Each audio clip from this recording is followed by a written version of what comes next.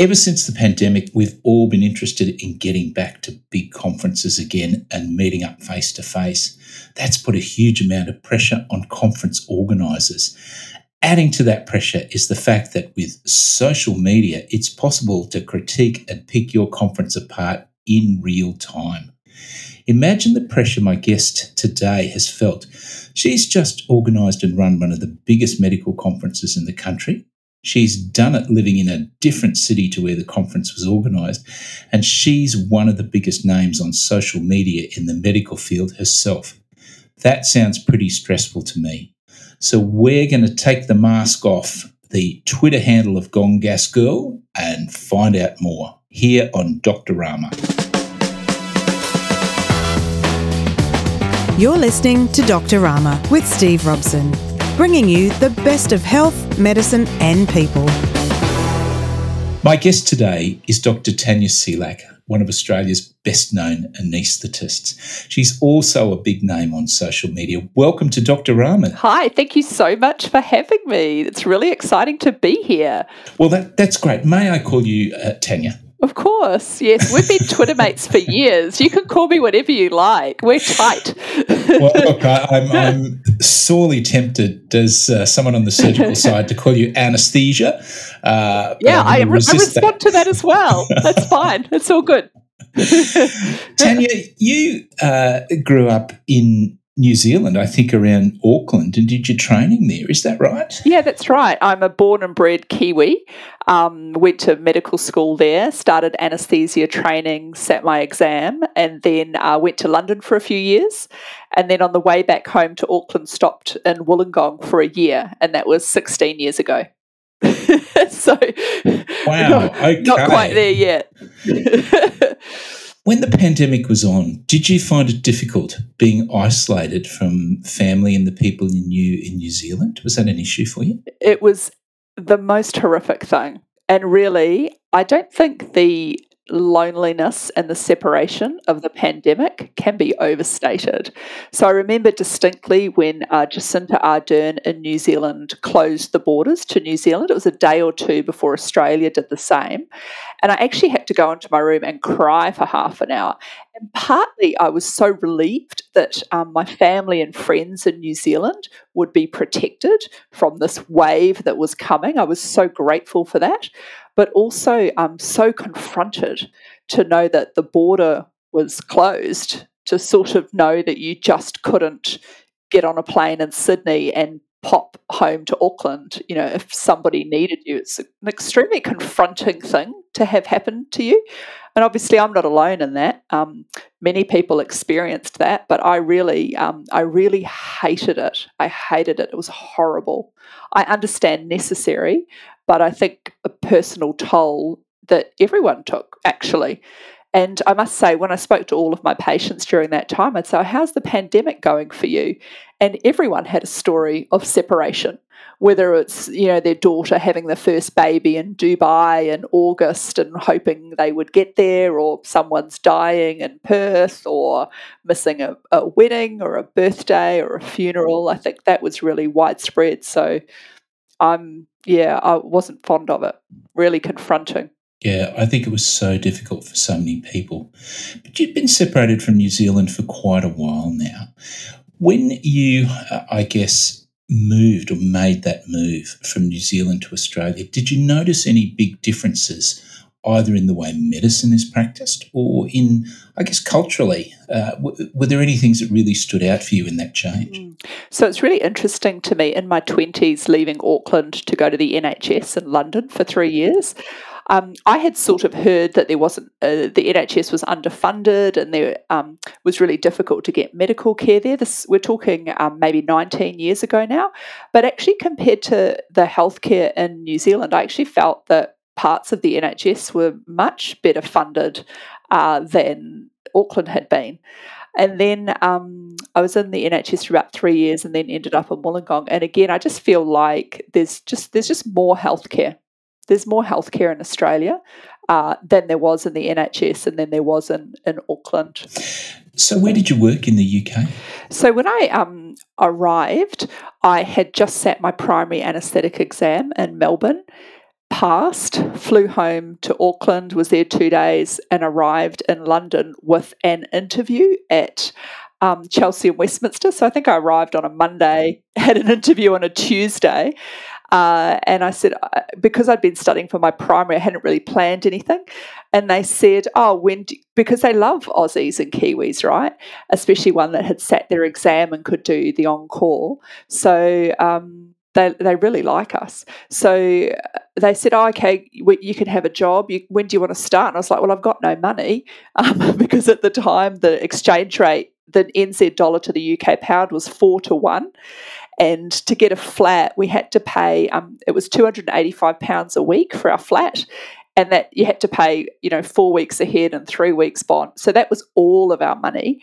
And so we couldn't even eat at McDonald's. So this is my husband and I. So we remember being at Waterloo Station looking at the McDonald's going, do you reckon we could have a cheeseburger combo? And it was like, nah, home to the 9-piece soup. We've got no cash.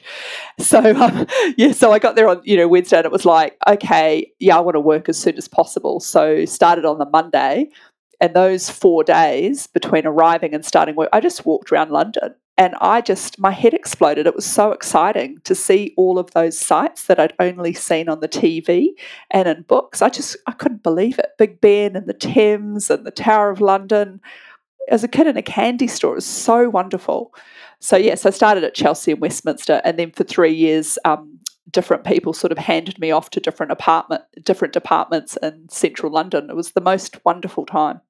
Yeah, look, I had a similar experience. I went to the UK probably not that much before you in the mid-90s and worked, and it was a well-trodden path from people from Australia and New Zealand. Often there were jobs that were almost handed down to the next New Zealander or Australian who was arriving.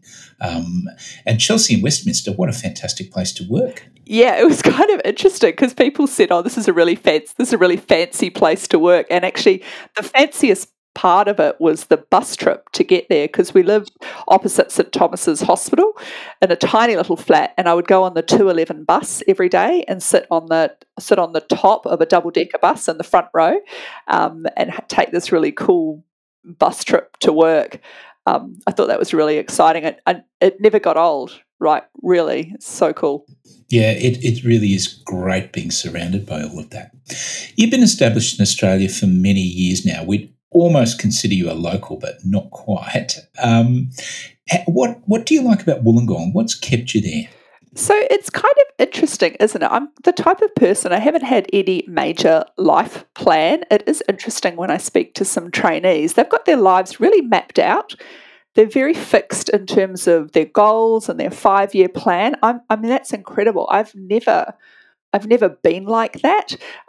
So even when I was a teenager and I applied to med school, I didn't really know what medicine was, to be honest. I thought, kid of immigrants, people think it's a good thing to do. I thought, it's a 6-year course. By the end, I'll know what I want to do.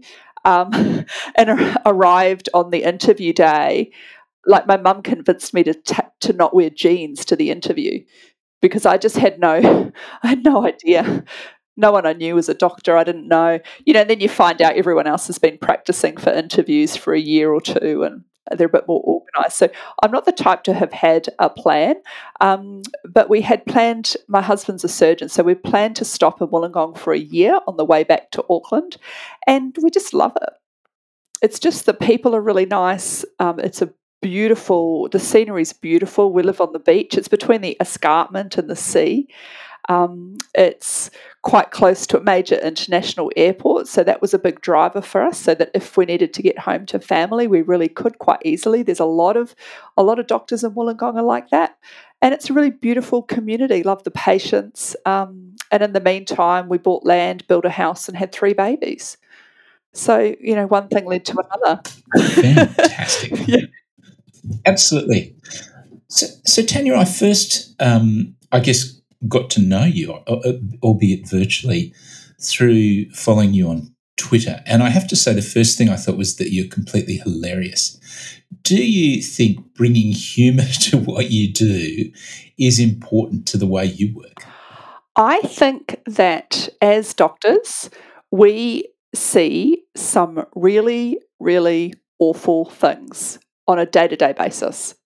Just talking about medically with our patients. I mean, you're an obstetrician gynecologist, you would see, you've been in rooms today, you would have seen beautiful patients, and some of them will have had some very bad things happening to them.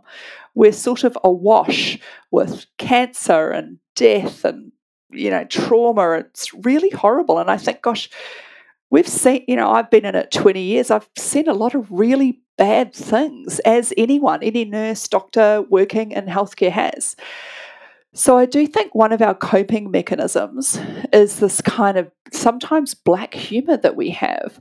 And I think we bond together with the things that we see and the things that we have to do.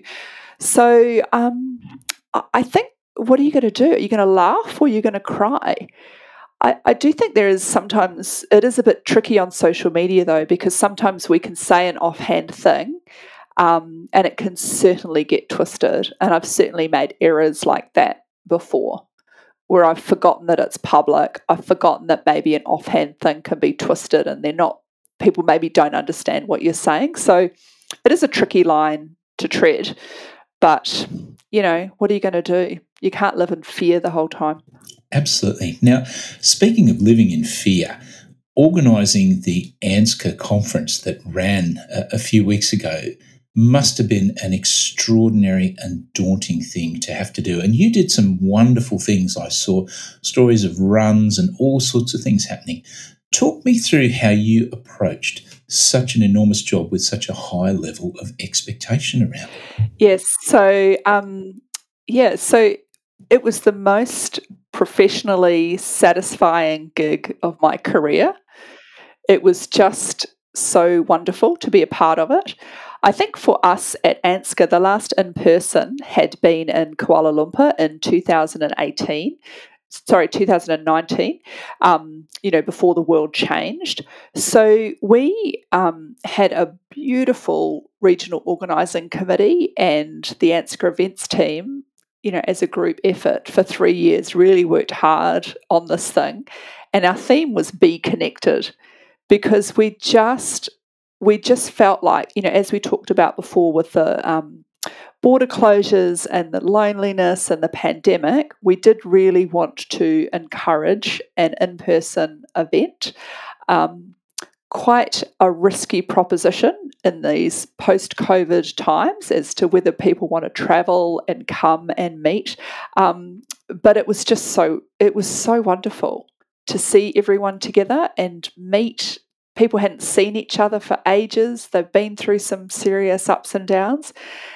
I mean, online education is great. I've participated in lots of it. It's wonderful, but it is not the same as being in a room together, as having a cup of coffee together, having those chit-chats, meeting new people, connecting with the old ones. It's just not the same. And so for me, I was overwhelmed with good vibes. I mean, I ran into mentors who had taught me in Auckland years ago, and it was so nice to see them. It was so nice to hear what they'd been up to. It's just beautiful. So although it was a lot of work and you don't get much sleep, we do it together. So you don't feel alone, you don't feel fearful, you just feel kind of awash with the possibilities of it. I felt more sad for the people who'd gone before us, who had prepared an in-person meeting and had to change to online. And I think I had a renewed appreciation of how sad that must have been. And I sort of understood it was sad at the time we made those decisions, but I think when you've really invested your heart and soul trying to work out how you're going to get all these speakers together and who's going to be going next to who and who you're putting in a session together and how that's all going to be, to not see that actually come to fruition in front of you must have been really, really tough. So kudos to them, really. Yeah. So look, the meeting got rave reviews. All of my anaesthetic colleagues who came back thought it was fantastic. So congratulations to you and all of the people who worked on the ANZCA meeting. One of the big problems, and I'm sure you know this as much as me, is that meetings can be picked apart in real time, and all you need is an inadvertent manel or some sort of off-colour event. I saw at a ONG meeting, someone got slapped last week. The unexpected can happen and really travel very quickly on social media. Was that on people's minds organising the conference? Yeah, I think I too saw that ONG meeting with the the speaker getting slapped by an audience member. I must say, it's funny you should mention it, because I contacted my team and we said, "Oh, there but the grace of God go us." Thank goodness. Oh, wow. We didn't have that. I think the risk is, if you get out of bed in the morning and do anything, there is a risk that something goes wrong. Like, the only way you can have absolute guarantee that nothing goes wrong is that you do nothing, be nothing, say nothing. So if you want to have a risk-free life, just don't bother getting out of bed in the morning, right? But that's not a very satisfactory, fun existence. So we were aware of that. I think we're pretty on the mantle issue. We're pretty primed with that in our specialty. Maybe it's easier than other specialties to avoid such a topic, because we have, the gender's not such a big problem in our specialty, but there are areas of anaesthesia which are quite male dominated. So the classic one is regional anaesthesia. For some reason, that seems to be a very kind of man sphere. I don't know quite why that is. Maybe it's changing. We were very cognizant of that. We're very clear with our speakers about our code of conduct for our conference, and in fact, we have other organisations who have asked to borrow that, so that when we ask our speakers to please contribute to our meeting, we're so grateful to them. We sort of say, well, look, these are our rules of engagement, and this is what we expect of people who are participating. And we really had no problem. We didn't even come anywhere near any problem with anybody. I think we went okay. I think in terms of organising the conference, you can't please everybody. It's not possible. I think one of the contentious items for us was our college ceremony. We had, because the exam folk were so good at getting people through examinations and through to the end of training during the pandemic, we had an enormous number of candidates who were eligible to present at the college ceremony. And it's so sad that we had to limit the numbers who presented on that evening, because we just couldn't do each of them justice. Like, we think it's such an incredible thing to get to the end of fellowship. So we've asked some of those to come to Brisbane next year, which will also be an amazing conference. But, that's, what do? You do have to kind of make some decisions. So that you can have a ceremony which is really special. And I think we had 270 or so people that evening, and then went to the art gallery for a big party. So you do get little things like that where you have to make a decision, and you might get some people that are not happy. So, we feel bad about those things, but you just have to make a decision and go with it, and explain to people what your reasonings are, and that you've thought about it, and you kind of understood that it hasn't worked out for them, but that they've got the opportunity to do it next year. Look, Tanya, it's been enormous fun speaking with you this afternoon. It's wonderful that you took the time to speak with us. I hope that we can speak again. Wonderful. Thank you so much for having me. Thanks for coming on, Dr. Rama. And as always, I'm not sure what the Kiwi for goodbye is. I'll say cheerio. And my favourite New Zealand phrase is from the Roads: merge like a zipper. I just wonderfully love that sign around New Zealand roads. All the best, Tanya. Thanks so much. All right. Bye-bye. Cheers. Bye-bye.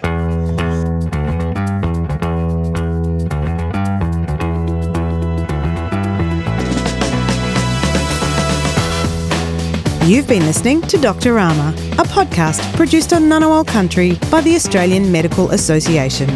All rights reserved.